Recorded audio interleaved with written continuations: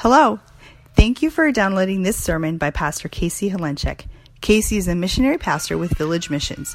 Currently, Casey and his wife Hope and their 6 children serve the Bangor Community Church and the surrounding area of Bangor, California. Village Missions exists to glorify Jesus Christ by developing spiritually vital community churches in rural North America. We now invite you to open your Bibles and journey with us. All right. Well, if you would, please grab your Bibles with me. Turn to Luke chapter 22. Just want to say a quick thank you to the church as a whole and to any and all individuals involved with it. We got our air conditioning replaced and working this week, and it is such a blessing. We are eternally and just completely grateful and in everybody's debt. So thank you. For the prayers, for the donations, for everything that went into that. So, all right. So we are in Luke 22 this morning. And if we were watching this gospel, if this was a movie, this would be that brief, calm interlude right before the action and the drama ramps up, leading to the climax. There's that little down period, and everybody thinks everything's whatever, and then all of a sudden ramp up to the action-packed end. This is that calm before the storm is what we're looking at this morning. Jesus and his disciples are in Jerusalem. They've been there since Jesus made his triumphal entry in Luke 19. And so the previous 2.5 chapters take place over the course of about a half a week. Tradition says from Sunday to Wednesday is when what we've been looking at takes place. And the Passover, which is what this week's passage will be setting up, the Passover takes place on Thursday. And so a lot is going to take place over the course of the next 24 to 36 hours in real time in this. That time leading up to the Passover and that time coming right out of the Passover. Today's passage lays the groundwork for all of it. It's getting all the pieces and all the characters into place, ready to play their part, to show that God knows what he's doing and that he has it all planned. None of those next 24 hours that take place are going to come as a surprise. To God or to Jesus. None of those are going to be them reacting to what is happening. And so we'll get back into that later on in the sermon. But we'll go ahead. We'll jump into this morning's text. Luke chapter 22, verse 1 through 13. I'll be reading out of the English Standard Version. I encourage you, grab your preferred translation. Follow along as we read the Word of God. So Luke 22, 1 through 13, the Holy Spirit inspires Luke to record the following. Now the feast of unleavened bread drew near, which is called the Passover. And the chief priests and the scribes were seeking how to put him to death, for they feared the people. Then Satan entered into Judas, called Iscariot, who was of the number of the 12. He went away and conferred with the chief priests and officers how he might betray him to them. And they were glad and agreed to give him money. So he consented and sought an opportunity to betray him to them in the absence of a crowd. Then came the day of unleavened bread, on which the Passover lamb had to be sacrificed. So Jesus sent Peter and John, saying, "Go and prepare the Passover for us, that we may eat it." They said to him, "Where will you have us prepare it?" He said to them, "Behold, when you entered the city, a man carrying a jar of water will meet you. Follow him into the house that he enters, and tell the master of the house, 'The teacher says to you, where is the guest room where I may eat the Passover with my disciples?' And he will show you a large upper room furnished. Prepare it there." And they went and found it just as he had told them, and they prepared the Passover. So may God bless the reading of his holy word. So I figured I would start with just a review, kind of a touch base on why everyone is in Jerusalem to begin with. The custom of the day was for the Jewish people to go to Jerusalem for the festival of unleavened bread. The Passover was the first day of that festival. And so Jewish people from all over Israel and from all over the known world, honestly, at that point, were coming to Jerusalem. So they would go to the temple, they would have their Passover lambs sacrificed in the temple where sacrifices were supposed to take place. Some estimate that the population of Jerusalem would, during that week, temporarily swell to over 2 million people in the city that week. Passover, in terms of cultural importance and on the impact of the spiritual lives of the Jewish people, was kind of like combining Christmas and Easter for us today. It was the celebration of God's saving providence. It was what a lot of the year was built around. It was a major thing. God in Exodus was unleashing the 10 plagues on Egypt to convince Pharaoh to let his people go.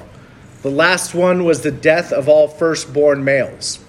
In order to save his people, God told Moses to tell the Israelites, sacrifice a lamb without blemish, wipe the blood over the doorway so that the angel of death would pass over that home.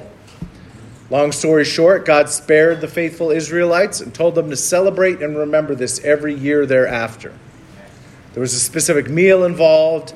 There was the sacrifice and the eating of the unblemished lamb. There was the teaching the children in order that they would remember. Some of those details I had Frank read this morning. All of it was just, I can't understate how important that day was to the Jewish people. Still is today to observe, well, even non-observant Jewish people is, but especially to observant Jewish people, it's one of the biggest days of the year. That day was now upon them, as we read through Luke. And we see that the chief priests, these were the leaders of the temple. These were the Jewish religious leaders who had at least some amount of political power. They were the only ones that had any political power. They were seething with hatred against Jesus at this point. They were looking for the right opportunity to take him out. And it had to be the right opportunity because they feared the people.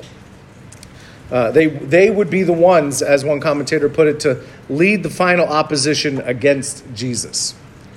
Now, it's obvious why the religious leaders didn't like Jesus, and they hadn't for years. You can see from the very beginning of Jesus' ministry, the different things that he teaches, the different things that he does that breaks tradition, just all of these things. The religious leaders had it in for Jesus for 3 years at this point. So why was it now coming to a pinnacle, coming to a crux, here and now in Jerusalem at the Passover?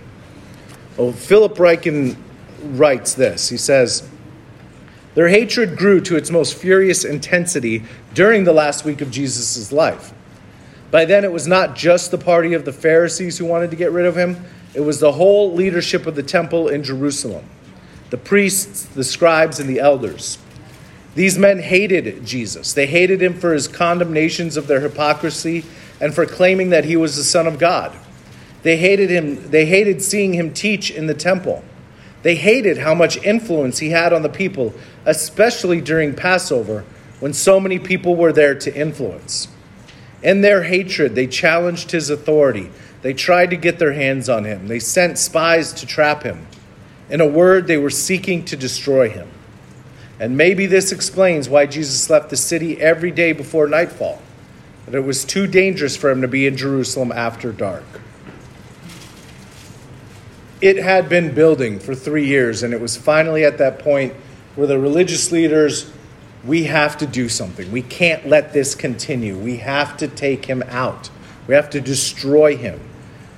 But we can't do it just any way. They wanted to get a hold of him and have him killed, but they had to be smart about it. The people wouldn't have stood for it, for sure. He was too popular among the people. They didn't know what the people would do, but it would be bad for the religious leaders, bar none. And so the chief priests were looking for the right opportunity, trying to figure out the right plan. How can we make this happen? Well, that's one of the groups of characters that is being put into place. The next one in this drama that we see is Judas Iscariot. He was a close friend of Jesus. He was one of the 12 disciples. He was the treasurer of theirs. He was the one that held the money bag, that gave the money out, that collected the money, that did all of that. When Mary poured perfume on the feet of Jesus, Judas is the one that threw a fit, saying the money that perfume sold for could have been used to help the poor. Although we see in John 12:6, it says, he said this not because he cared about the poor, but because he was a thief. And having charge of the money bag, he used to help himself to what was put into it. He looked good on the outside. He was throwing the right moral fit, even though he had other plans. One commentator reminds us of Ananias and Sapphira in Acts 3, and specifically to show that when the scripture says that Satan entered into Judas, it's not referring to possession, but it's referring to a very strong influence that the enemy had over them.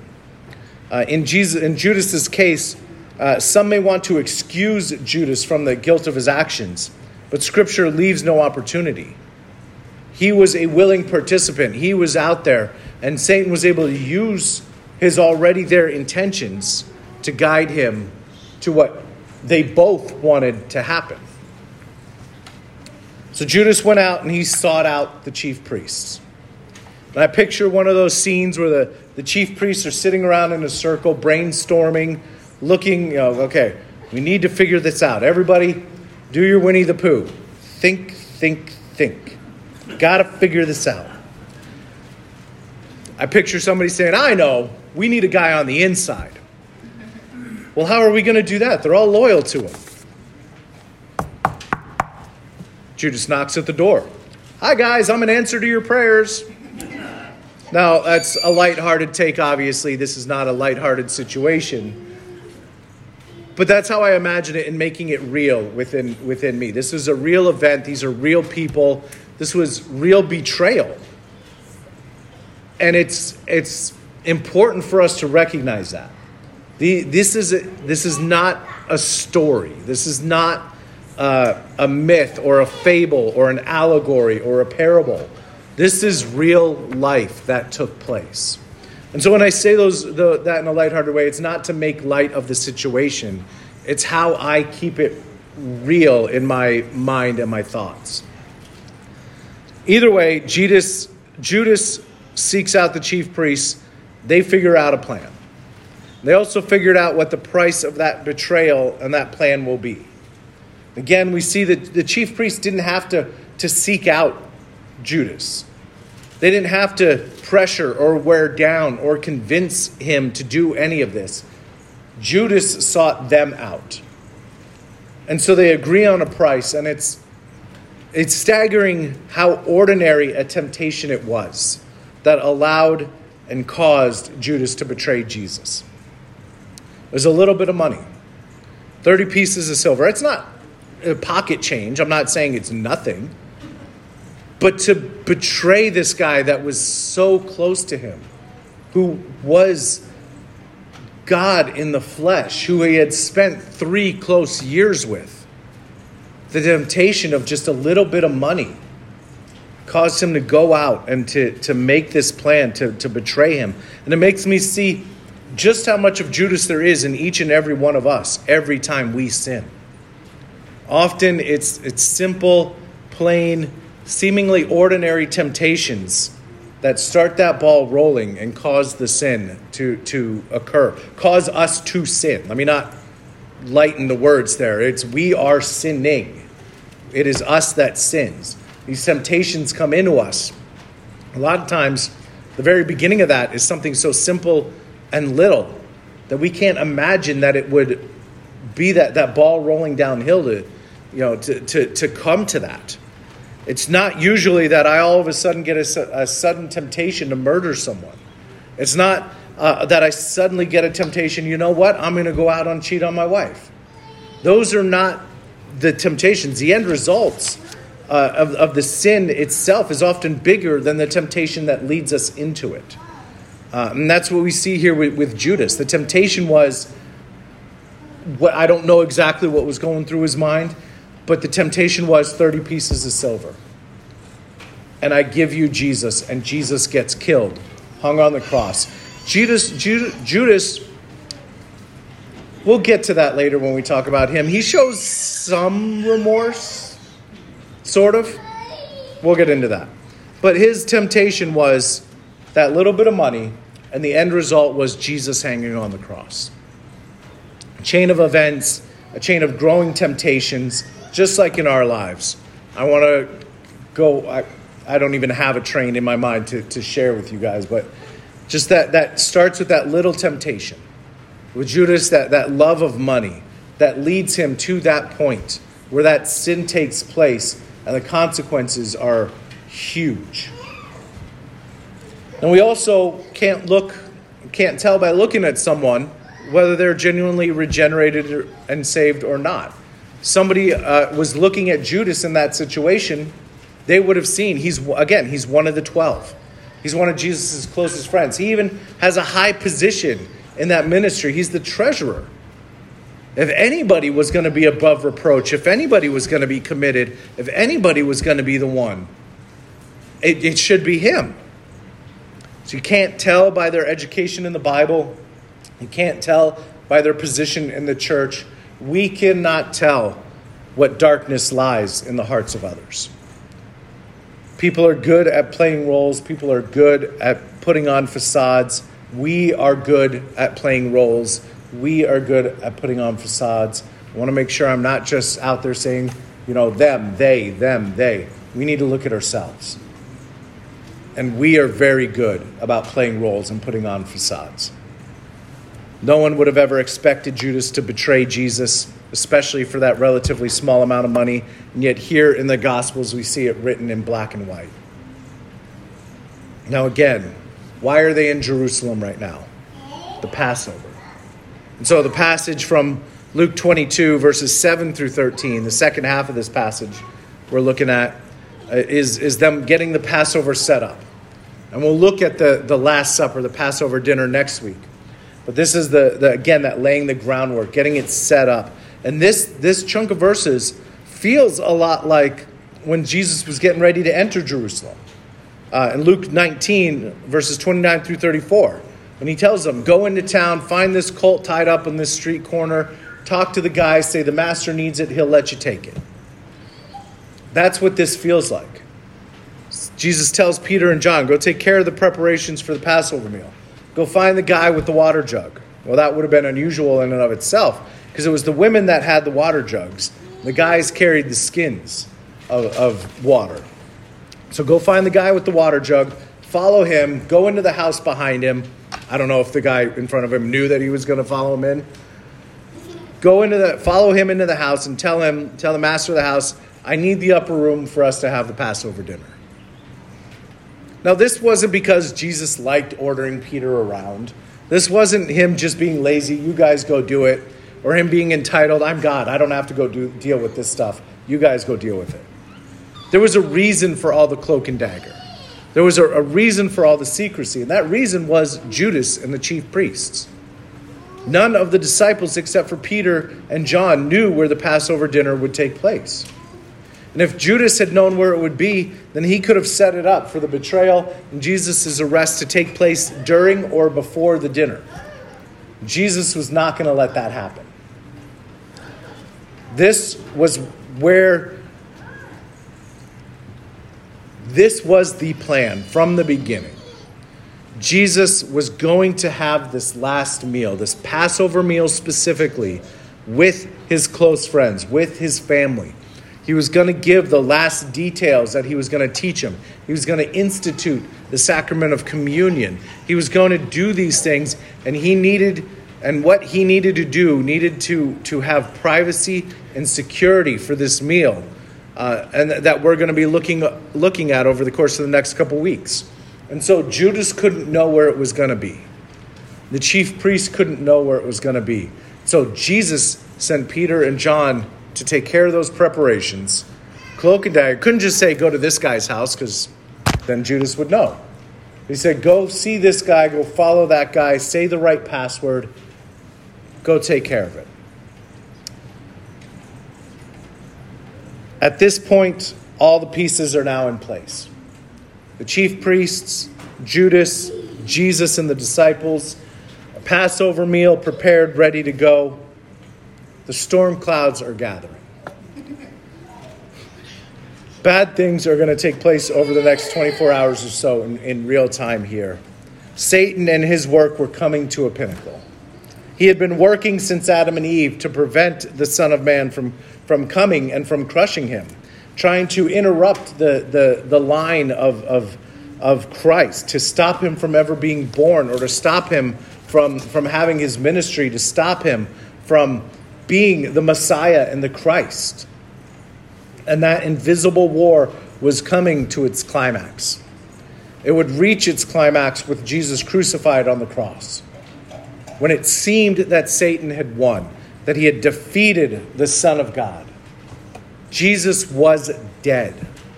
The earth shook. The sun went dark. And then on Saturday, Jesus buried in the tomb. It continued to look like Satan had won. But these things did not just happen to God. They did not just happen to Jesus. They didn't just happen. God and Jesus did not react to what was happening and react poorly or wrongly or get trapped or get caught or have something happen that they weren't expecting.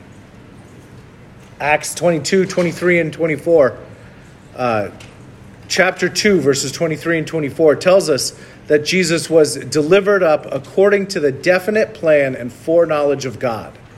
As Peter's talking to the crowds, you crucified and killed by the hands of lawless men. God raised him up, loosing the pangs of death, because it was not possible for him to be held by it.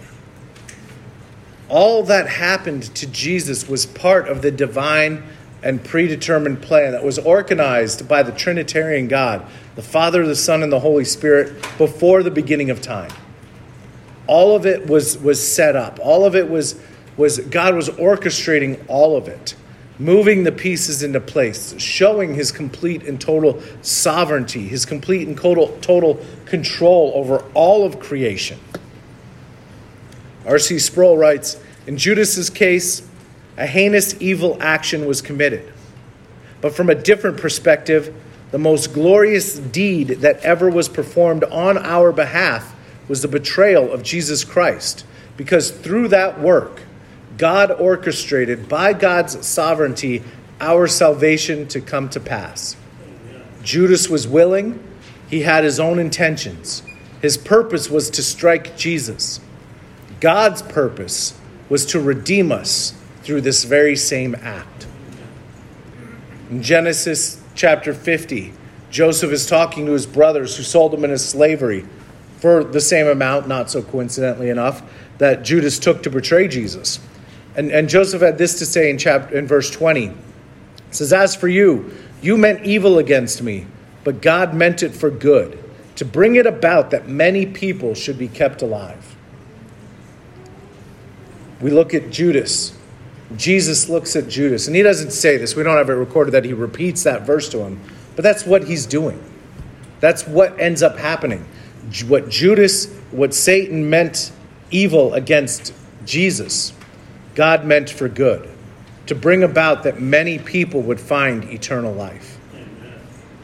God is in control, even when it doesn't look like it, even when bad things are happening, even when things are at their darkest. The death of the Son of God on the cross, all of our hope, all of our looking towards, you think of what Peter and John and the disciples were going through that Friday and Saturday. There had never been a darker moment in history that Judas helped create that moment. But God was in control. He was sovereign. He is sovereign. And all things work together for those who are called according to his purpose. If you are called according to his purpose, trust in him. Look to him. Have faith in him for all things. He will bring through all these things. And the dawn is always brightest after the darkest of nights. Things are going to get dark. And for Jesus, we'll see that happening over the next couple of weeks. And for us in our life, we're going to have dark times, dark moments. Every single one of you in this room can tell a story, or many, about those dark moments. some more recent than others. They're gonna happen. Jesus rises on the other side. He's in control of all of it, and he has promised to never leave us or forsake us. And he has won the battle over Satan and the forces of darkness and sin. And those of you that can tell those stories of the darkness, you can tell the story of the light that came out the other side. What did God do through that? What testimony you have because of that? What joy there is that God was working that you might not be able to see at that moment. I'm not saying don't worry about those times. I'm not saying that it's not going to be tough or that it's not going to be dark. It's going to be. But the light that shines on the other side is brighter than anything you would have known before the darkness. Jesus is in control of all of it. So when the darkness is coming, remember that light on the other side. Remember who is in control, and remember that he is able and will use it for his glory. Use it for good for those who are called according to his purpose. We may not see it then. We may not see it now. Not everybody can see it after it happens. Job couldn't see it even after it happened to him. He died not knowing the light that God would use from what happened to him. But oftentimes we can afterwards look back and see this is what God is doing, has done, will do. This is the light on the other side. That light is Jesus Christ. Let's go ahead and pray. Father, thank you. I don't know what else to say, but thank you. There are not words sufficient to share our thanks, our love, our appreciation. That though things get bad, things get dark, that you are there walking through us, with us through all of it, and that you have a plan for it. We might not see it this life. It may take till getting to the other side to see it, but Lord, you have shown us enough. You have promised us, and you have proven. Whatever we go through, you went through worse. And you came out the other side shining brighter than glory. So we thank you for that. Help us to take these opportunities in our life as things get dark and as we come out of the darkness into the light, to show others that same thing, to minister to others that are going through those same problems, and to share our testimony. This is what God has done. This is what he can do. He is in control. Jesus, just thank you, and help us to remember to trust in you through these times. Amen. Thank you again for listening and joining us on our journey through God's Word. If you've listened this far and believe in our ministry or us as a family, please consider partnering with us. We would be honored to know that you are praying with and for us. If you feel compelled to give through financial support, information on how and where to give can be found at caseyhalunchik.com/giving. Thank you and God bless.